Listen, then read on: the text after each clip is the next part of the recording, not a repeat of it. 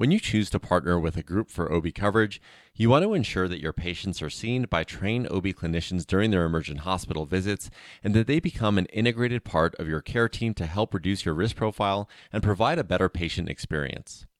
Today we'll talk about the criteria for choosing an OB hospitalist partner, and here with us to discuss is Asia Dean, the Senior Director of Strategy and Business Development at Dignity Health. This is the Obstetrics Podcast from OB Hospitalist Group. I'm Prakash Chandran. So, Asia, it's great to have you here today. Can you tell us a little bit about your role at St. Rose Dominican Hospital? Thanks so much, Prakash. So, I've been with Dignity Health in Nevada since 2014. My role here is really around strategic planning and growth planning. So, I do service line forecasting for the hospital, service line growth initiatives, including related to maternal child, which is what we're talking about today. Set up strategic partnerships for the hospital system and really just try to make sure that our hospital system here in Nevada is well positioned into the future to serve our patients in the way that we want to see our community be served. Okay, and I know that dovetails into your hospital's labor and delivery unit objectives. Can you expand on those a little bit more? Sure. So we have 17 LDRP, labor and delivery rooms. We also have 16 mother-baby rooms. And additionally, our hospitals in Nevada have both level 2 and level 3 NICUs. And our labor and delivery units can get busy at times. And so we wanted to make sure that when we're at capacity, when we have unexpected emergencies, a mother comes in and needs care, and the community physicians are already busy serving their patients, or they might be in a GYN surgery, that we have someone at all times that is available to take those emergency situations as they come. And also to see patients who might come in and might not have an OB provider. There are cases where that happens as well. And so we wanted to make sure that as we thought about what do we need for the future related to OB hospitalist coverage, we had a group that could recruit our physicians for us, make sure that we always had consistent coverage, and then also be available to work with the community providers to meet their needs as well, and then to be educators for our staff.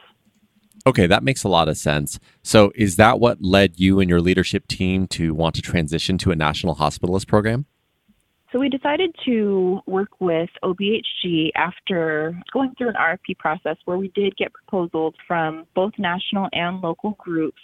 And it wasn't really a decision of whether to go national versus local. It was really who can provide what the hospital needs and be a partner with our staff, our community physicians, and our administration and provide adequate coverage. And really, OBHG really harped on their ability to provide quality metrics, data support, and then also to be supportive to our staff from the educational standpoint. And then the ability and the need for the consistent coverage goes without being said, but OBHG has the tools and resources to provide consistent coverage. They have recruitment tools that the hospital needs for an OB hospitalist coverage model. And they just made the transition and implementation process very seamless and took challenges as they came. And their ability to recruit physicians was definitely a huge draw for us as we were working under kind of a time crunch and an unusual implementation timeline. So let's talk about the selection process itself. Were you a part of that in any way? Yes. So both from the standpoint of bringing OBHG on and then also the process of selecting providers as they came, interviewing providers, they were really great about having the hospital be involved in the interview process, keeping us up to speed along the way and making sure that we were always at top of mind from the hospital administration and from the clinical leadership standpoint at our hospital. They just were really great about making sure that we were super involved in the process. So, you spoke to your goals and objectives for labor and delivery. How did you evaluate the best fit as you move forward in this process? We looked at the coverage ability, and so how many providers does the group have available to help our hospital out? What's their track record? Are they in other Dignity Health or Common Spirit facilities?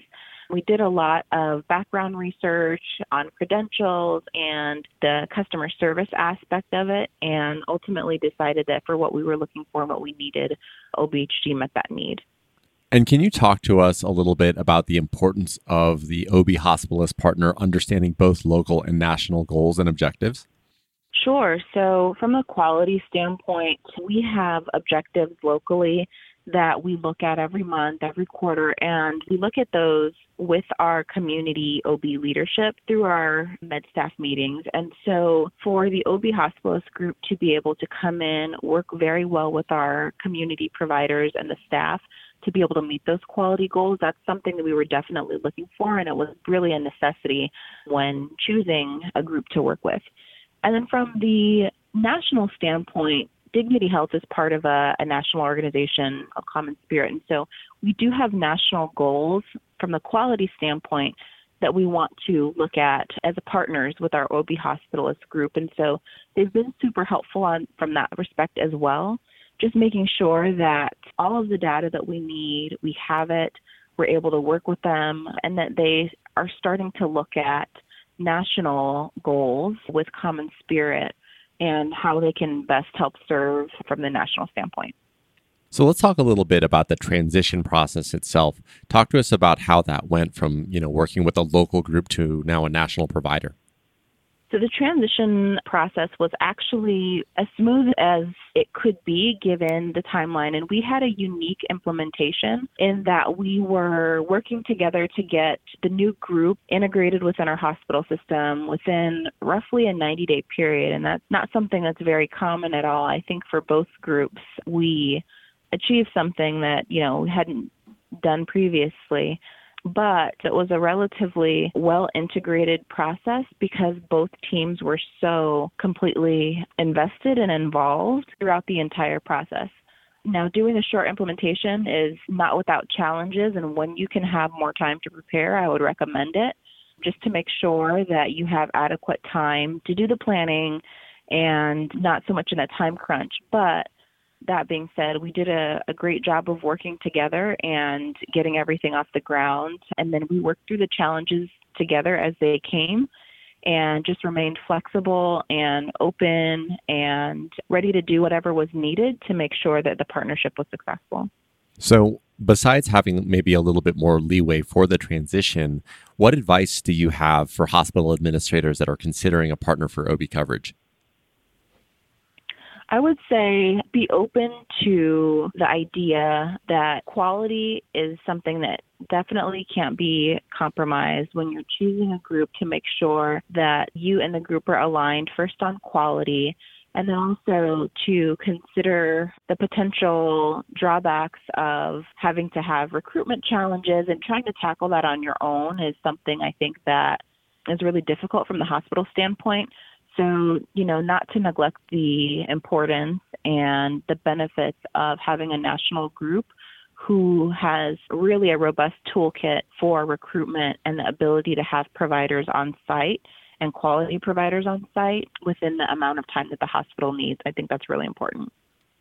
And you touched on some of the criteria that you were considering when you were evaluating the best fit. But for these hospital administrators, what should they be considering when they're making their selection? So as a hospital administrator, there's always going to be a number of criteria and metrics that you look at. Usually the first is cost, and I would say that OBHG is never the cheapest option, and we found that as well. But as we looked at what we needed to be an excellent program, to administer an excellent program into the future, we found that working with OBHG was and has been so far a process that has made it easier on the hospital side to be able to implement. We've been working together on quality. We have developed multiple initiatives to be able to cater to and reach out to the community, both from the patient standpoint and the OB standpoint. And we've been getting a lot of really good feedback from our staff so far, even though we're early in the process. Lots of great feedback from the staff, from our community OBs, and then also from patients and others in the hospital. So we definitely think that we made a good choice there, and we're happy with how the implementation has gone.